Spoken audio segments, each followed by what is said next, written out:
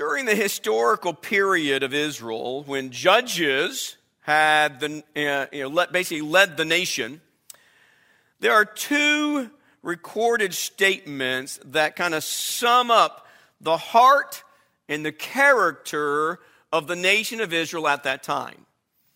And these two statements are not unfamiliar statements to Bible students of the book of Judges, but they're in the second chapter where it says, "There arose another generation after them who did not know the Lord, nor yet the work which he had done for Israel."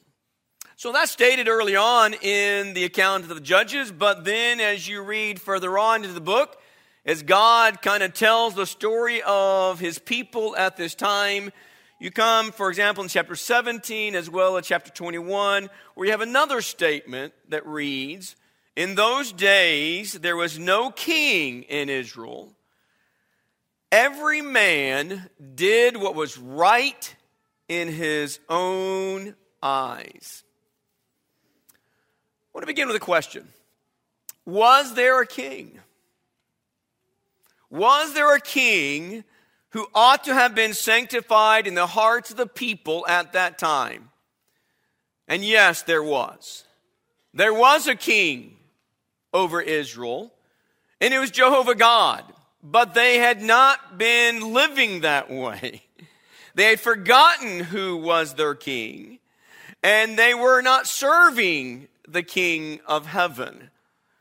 Failure to know God and failure to know the great works of God were probably the fault of both teacher and student. There probably was some fault on both sides of the equation. It's probably not all one-sided. Well, it's only because of the student. They were just bad students.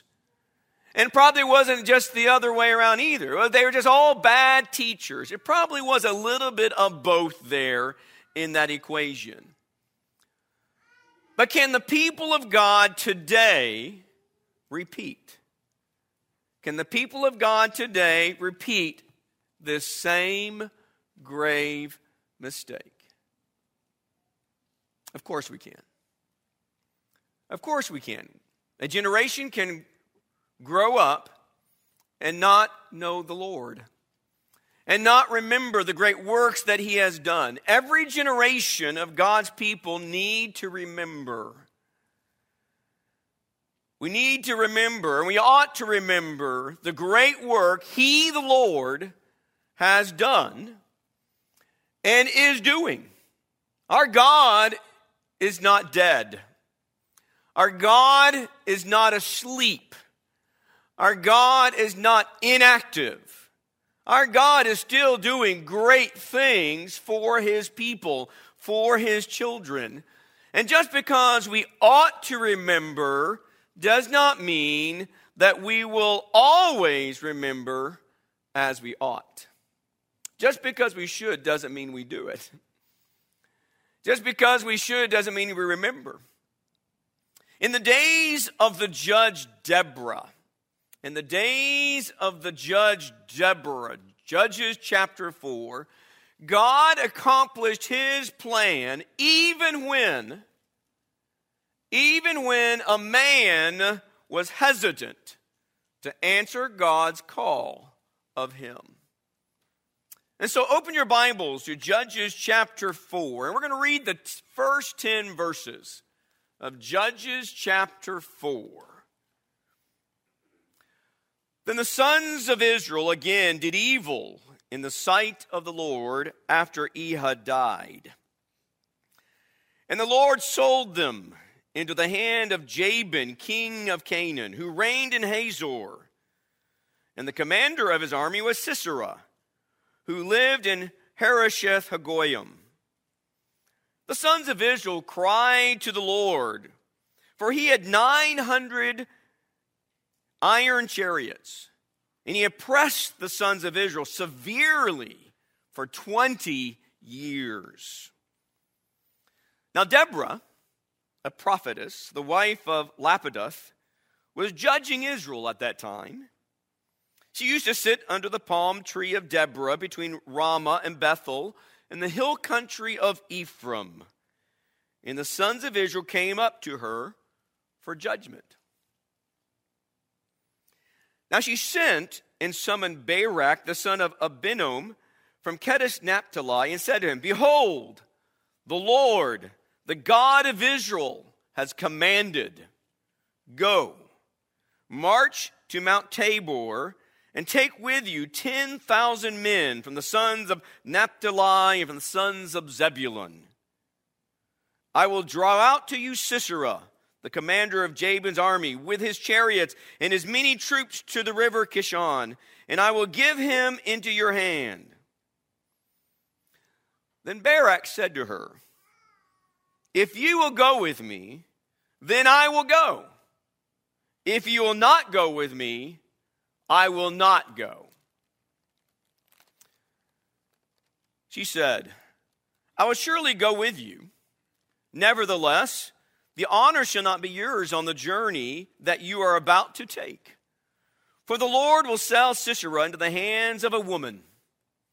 Then Deborah arose and went with Barak to Kadesh.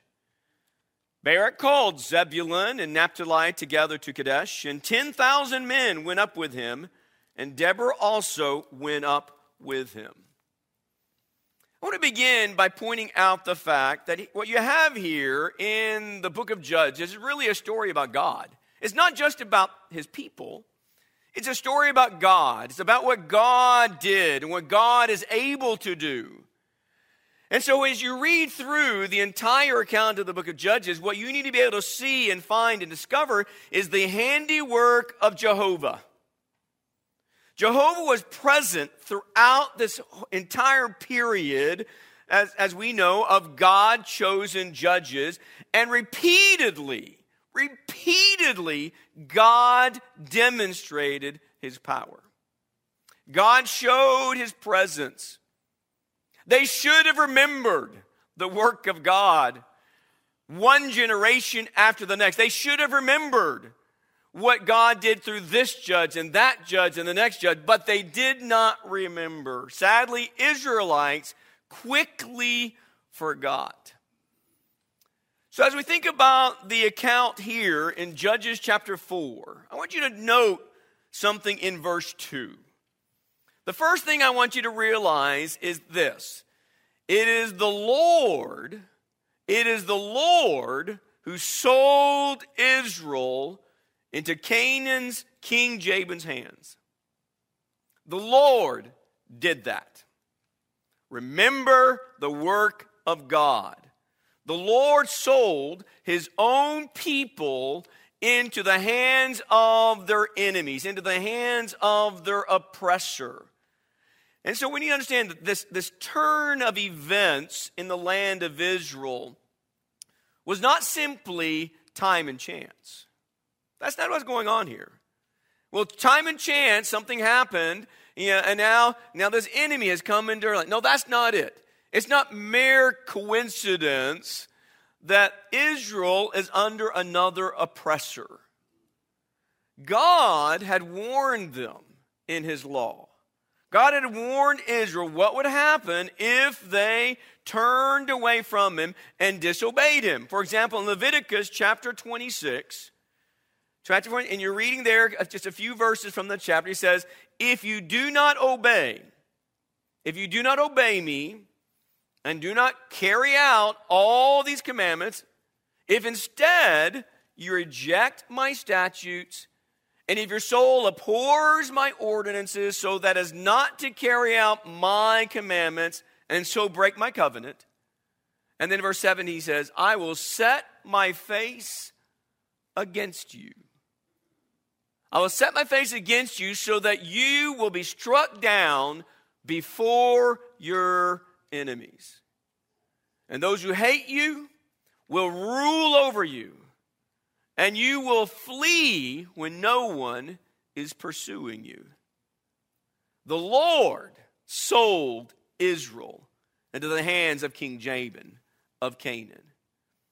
Now there is another Jabin mentioned in the Old Testament, and that's back in the book of Judges.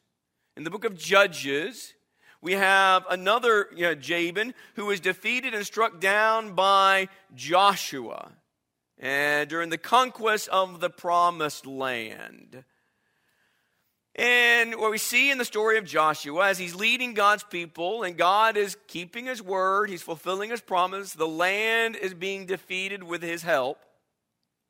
We see Israel had already defeated a number of nations and had taken control of southern Palestine. And so you have the southern campaign, and Joshua and Israel are successful. But then you've got this northern alliance that hears about what's happening down south. And so there is a King Jabin that calls together a number of other kings. And he forms this northern alliance of nations. And they gather together to fight against Israel. Well, they weren't successful. Under Joshua's leadership, God brings defeat to those enemies, and they are destroyed. And the city of Hazor was struck with the edge of the sword and then burned. Then Joshua turned back at that time. So they've had victory of the battle. And so on the battlefield, they have been successful. And now Joshua turned back at that time and captured Hazor and struck its king with a sword. For Hazor formerly was the head of all these kingdoms. They struck every person who was in it with the edge of the sword, utterly destroying them. There is no one left who breathed. There is no one left who breathed. And he burned Hazor with fire. Do you think,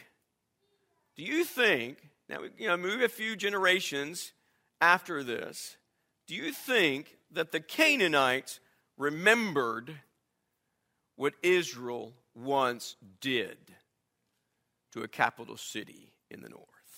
Do you think they remembered what they did? You think that devastation, that destruction, all that death would have been cemented in their historical memory and passed on from generation to generation? Well, when you come to the book of Judges, you're basically 2 or 3 generations later. And lo and behold, what does God do? God hands over his disobedient children, Israel, to a restored, oppressive power of another King Jabin with his commander Sisera of the Canaanites. Now the name Jabin means one who is intelligent or one who is discerning, and there's some question if this is simply a family name among the Canaanites, or is this some kind of perhaps maybe a royal title as well? We don't know for sure, but it is not the same Jabin, but it's still the Canaanites, and it's still the same place, Hazor. These events were God's doing. God judged and God disciplined. And so as we read and have read here in Judges 4, we note there in verse 6 that it is then Deborah then sends for Barak and gives Barak God's command. Now Deborah is a prophetess who is judging in the land, but she is a prophetess, and so she would receive divine revelation from God. And so she is the messenger of this revelation from God to Barak.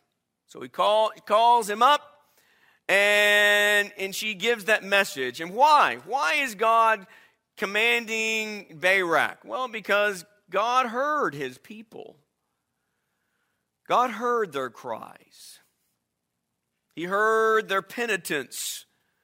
Children who have now been humbled and changed by 20 years of severe oppression, and they finally cry out to the one who can do something about it. Why is that?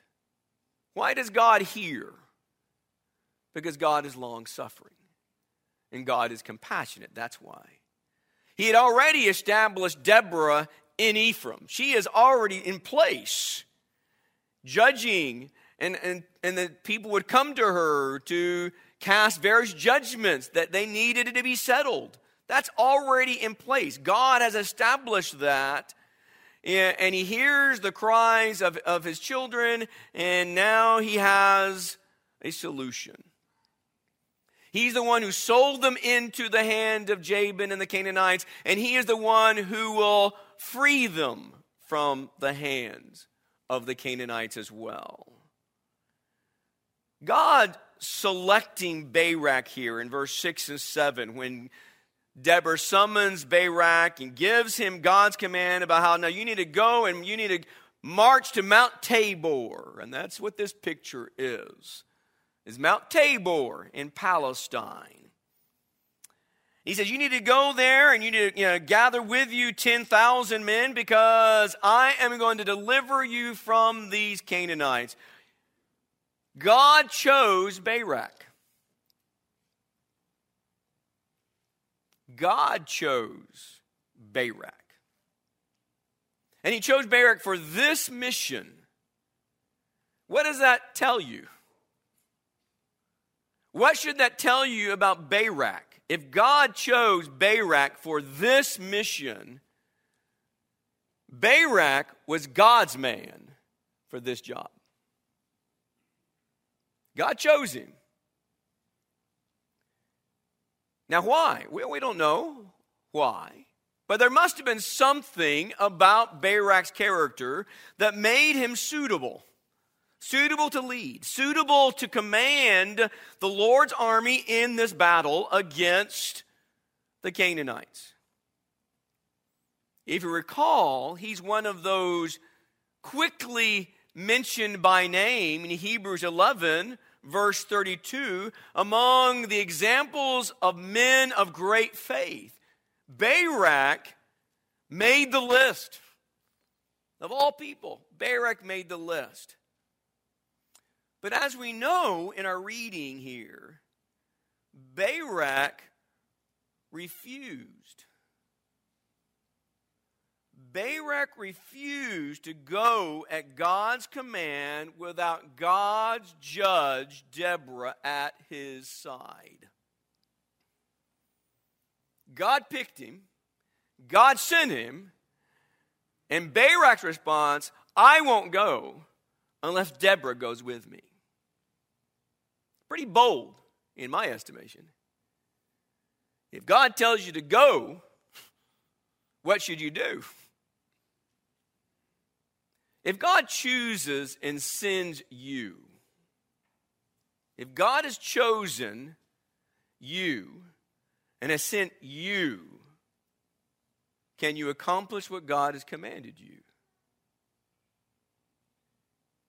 If God has chosen you and God has sent you, can you do what God has commanded you to do?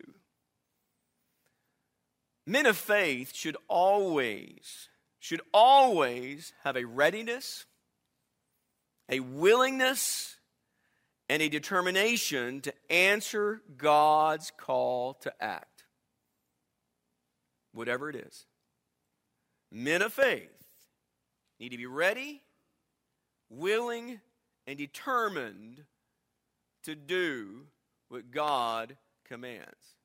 Even if you or I feel somewhat inadequate, or even if you and I feel that the task is insurmountable, if God has chosen you and God has sent you, then what should you do? You should go. I think there are a couple of examples that we can quickly mention that illustrate men's hearts that epitomize this idea of readiness, willingness, and determination to act according to God.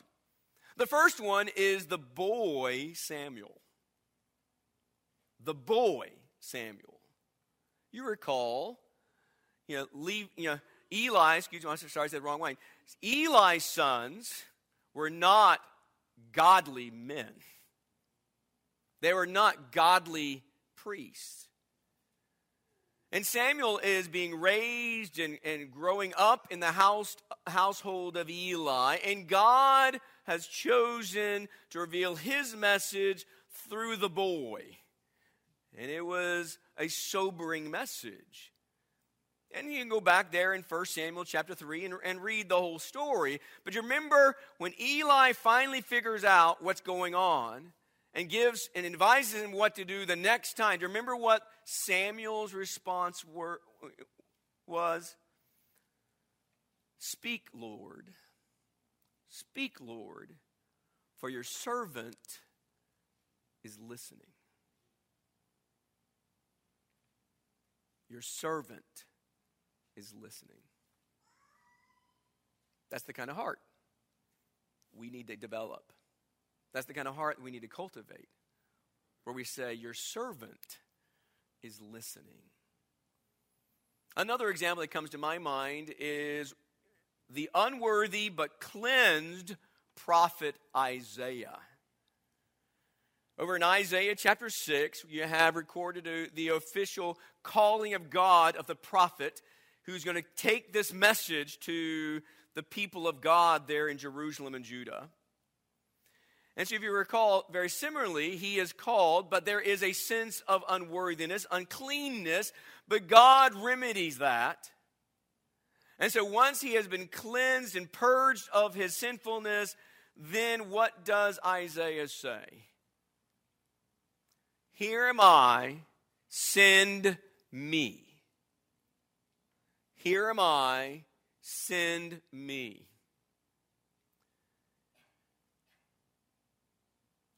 If God chooses you and God sends you,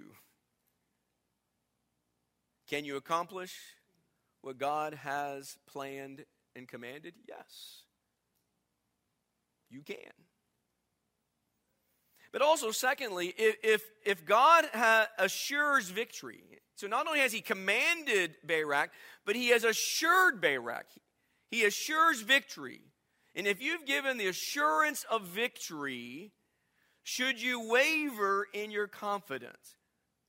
I'm not saying, do we waver? That happens.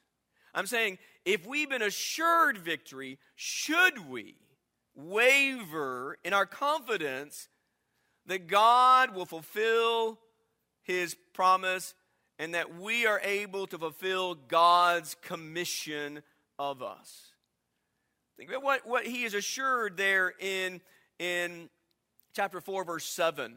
When God says, okay, go march, go to Tabor. He says, take with you 10,000. He says, I will draw out Sisera.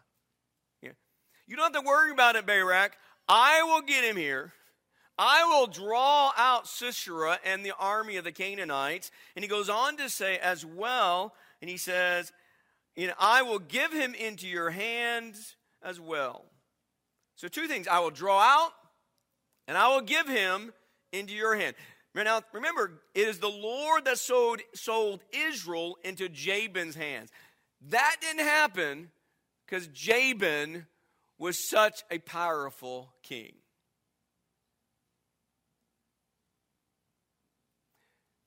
Jabin could not have touched God's people without God selling them into their hands.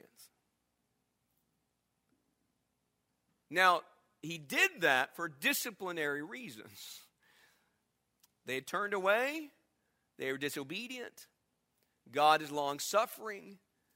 God is wanting to restore his loving kindness and compassion to them, but they must return to him. So God sold them into Jabin's hands, and now God says, I will draw out Sisera to you, Barak, and I will give Barak into your hands, Barak. See, confidence must be rooted in God working through us. That's where our confidence should be. Our confidence is not to be simply in ourselves. No. It's not confidence in ourselves. It's confidence in God working through us to achieve his plan. So think about the idea as Christians. We are renewed and we are recreated in Christ. Think about that. As Christians, we have been renewed and recreated in Christ. And what have we become? Ephesians 2:10 says, you are God's workmanship, created in Christ for good works, that you should walk in the prescribed works that God has given. We are God's workmanship. And so confidence is not in us. Our confidence is in God working through us and us carrying out his will, carrying out his prescribed commands. God commanded Barak, this is what you need to do. And he should have done it. Just as God commanded. To the men of the congregation, my brothers, I want to give us an exhortation here. When God our Father commands us to lead the charge, when God our Father commands us to lead the charge in the midst of our spiritual endeavors, in the midst of our spiritual battles, do it. Just do it. Armed and equipped and girded with Christ, yes. You can't do it alone. But gird yourself, arm yourself with Christ, and do what God commands you to do to be God's man. Be the Christ-like leaders of your wives. It's talked about in Ephesians 5:25. Be that. Be the Christ-like leaders of your children that Paul writes about in Ephesians 6, verse 4. Mothers play an important role, yes, vital to their training. But it should strike us that the address of that instruction is not to the mother, but to the father, to the leaders and the heads of the home. We need to be the leaders, the Christ-like leaders of our children that God has commanded us to be. We need to be the kind of leaders in our congregations, among our brethren, or even on the front lines in the community or at the workplace, whatever it may be. When God has commanded us to lead the charge, we need to step up, girded with Christ, armed with Christ, and we need to do it. Barak's response to God's charge was not his best moment. It wasn't his best day. It was not a great show of courage, and nor was it a great show of leadership initiative. God says, Barak, this is what I want you to do. This is what I want you to do, Barak. And he comes back with his, I won't do it unless statement. Now, God does provide co-workers. And God does provide helpers along the way. But don't make Barak's mistake. Don't make the mistake of hesitating to accept your God-given marching orders. Gird yourself with God. Gird yourself with Christ. Gird yourself to be the men of God that you are called to be and become. Now, Barak and 10,000 men from Naphtali and Zebulun did engage in battle. Barak did go because Deborah went with him. And so they did engage in battle against Sisera and against the Canaanite army. But once again, the emphasis is to see that Barak was not the reason for the victory. It's God. Jehovah God is the one who brought victory to the Israelites. There in verse 14, reading again of the 4th chapter, Deborah said to Barak, "Arise, for this is the day in which the Lord has given Sisera." It's not saying, this is the day you are going to win the battle. No, he says, no, this is the day. Get up, arise. This is the day in which the Lord has given Sisera into your hands. Behold, the Lord has gone out before you. So Barak went down from Mount Tabor with 10,000 men following him. The Lord routed Sisera and all his chariots and all his army with the edge of the sword before Barak. And Sisera alighted from his chariot and fled away on foot. But Barak pursued the chariots and the army as far as Harosheth Hagoyim, and all the army of Sisera fell by the edge of the sword. Not even one was left. Does that sound familiar? When Joshua struck Hazor, not one was left. God brought this victory. It wasn't because Barak was just, this world-renowned, commander, and he had, these superheroes, 10,000 men from Naphtali and Zebulun. Even though, you read in the days of David, there were some pretty amazing warriors who served King David in his day. But that's not what brought the victory. Remember, they're up against an army that has 900 iron chariots. In those days, that's 900 tanks. So 900 tanks against 10,000 footmen. In our estimation, we can kind of look at that and say, this doesn't look good for Israel. But see, Israel had God on their side. And on this day, Israel was on God's side too.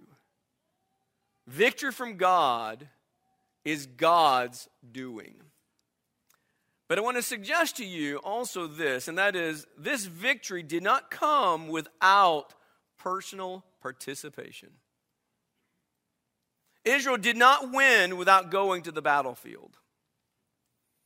Israel did not win without fighting on that battlefield, and neither will we. God will give us victory in Christ Jesus. Armed with Christ, we can oppose the forces of darkness. We can resist Satan so that he will flee from us. We can do that when we're on God's side and God is with us. God will give us victory, but we must go to the battlefield. And we must go to the battlefield and we must stand and fight our enemy. In Ephesians 6, the well-known passage that describes to us the armor of God that we are to be adorning in our life. And I can't just be impressed by certain phrases, that are expressed here. For example, verse 10, it says, "Be strong." That's not going to happen without effort on our part. We've got to decide, I'm going to be strong. We have to make the decision. I'm going to be strong in the Lord. Can I do it myself? No, I can't do it myself. But I have to participate in this endeavor. I have to participate in this. I have to be strong in the Lord. Verse 11, put on. Who has to do that? I do. And you do. We have to be strong. We have to put on. Look down in verse 13. Stand firm. God will give victory, and God does give victory to his people, but he can only do so when there's personal participation. Israel won because God gave the victory, but they had to fight on the battlefield. And we have to do the same. We got to put on the armor. We have to take our stand and stand firm with God, and we have to fight the good fight of faith. The might of Israel was not their own expertise. It was not, their own strength. It was God making the victory possible. Once again, the Lord has gone out before you. The Lord routed Sisera with the edge of the sword before Barak. The Lord did all that. So yes, we need to seek God's help. We need to seek it. We need to hunger for it. We need to long for it. But also we need to faithfully carry out God's commands. We need to seek His help, and we need to carry out the command. We need to do what God says.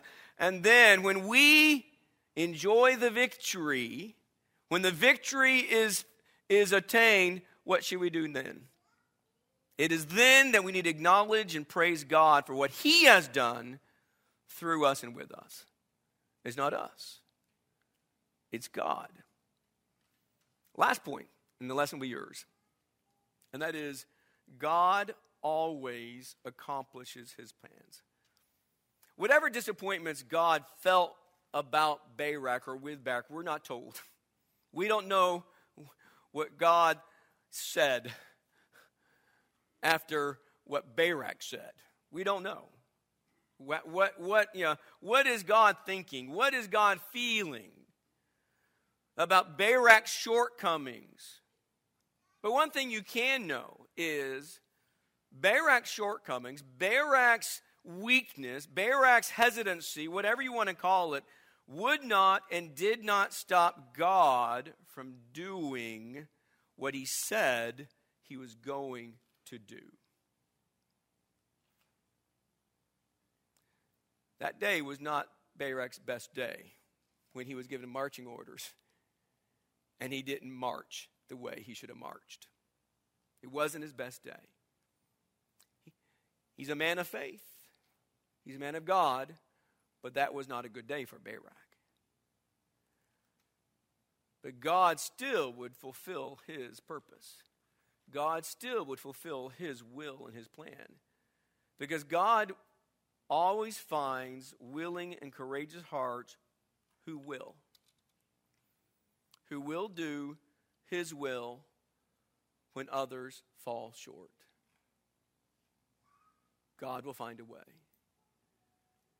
And He found that way by a woman by the name Jael. What a warrior of a character here in Judges chapter 4.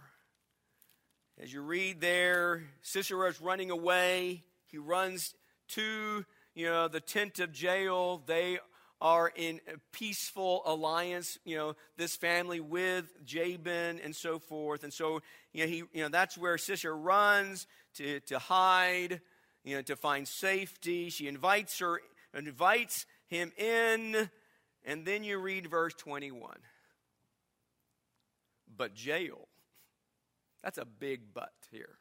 But Jael, Heber's wife, took a tent peg and seized a hammer in her hand and went secretly to Sisera and drove the peg into his temple. And it went through into the ground. For he was sound asleep and exhausted, and so he died. And at some point later in that day, Barak just happens to be passing by, and Jael says, "Hey, Barak, come here. I want to show you something." What a sight that would have been. I don't know about you, but Jael scares me a little bit. Heber better watch out. This is a strong woman. A strong woman who is a warrior for God. Barak wanted a woman at his side, and so God told him through Deborah, okay, well, I'll find a woman who will throw the ultimate blow. And so what happens is God placed the opportunity in Jael's hands. God put Sisera into Jael's hands. But Jael had to make a decision. Jael had to make a choice. with wisdom and with strength, she had to be willing to carry out the task that Barak was hesitant to do. God always accomplishes his plans.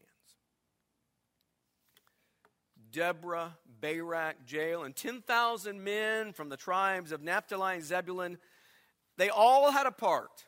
They all had a part in defeating their oppressors. But the one behind the scenes who made it possible was God. So there down in verse 23 of Judges 4, it says, so God subdued on that day Jabin, the king of Canaan, before the sons of Israel. We need to remember God. We need to remember the great works that God does. And he is a God who always keeps his word. He kept his word when he sold the Israelites in the hands of the Canaanites. God kept his word. He judged them and he disciplined them, just like he said way back in the book of Leviticus. But he also kept his word when he delivered them from their enemy. He kept his promise. He says, I will deliver. I will give your enemies into your hands, and you will strike them down. God kept his word. The greatest proof of God's power, his love, his care, and his deliverance is Jesus Christ. That's the greatest proof of what God will do, what God can do, and what God will still do for you. He's calling each one of us to have hearts that are humble and willing to listen and do what he says.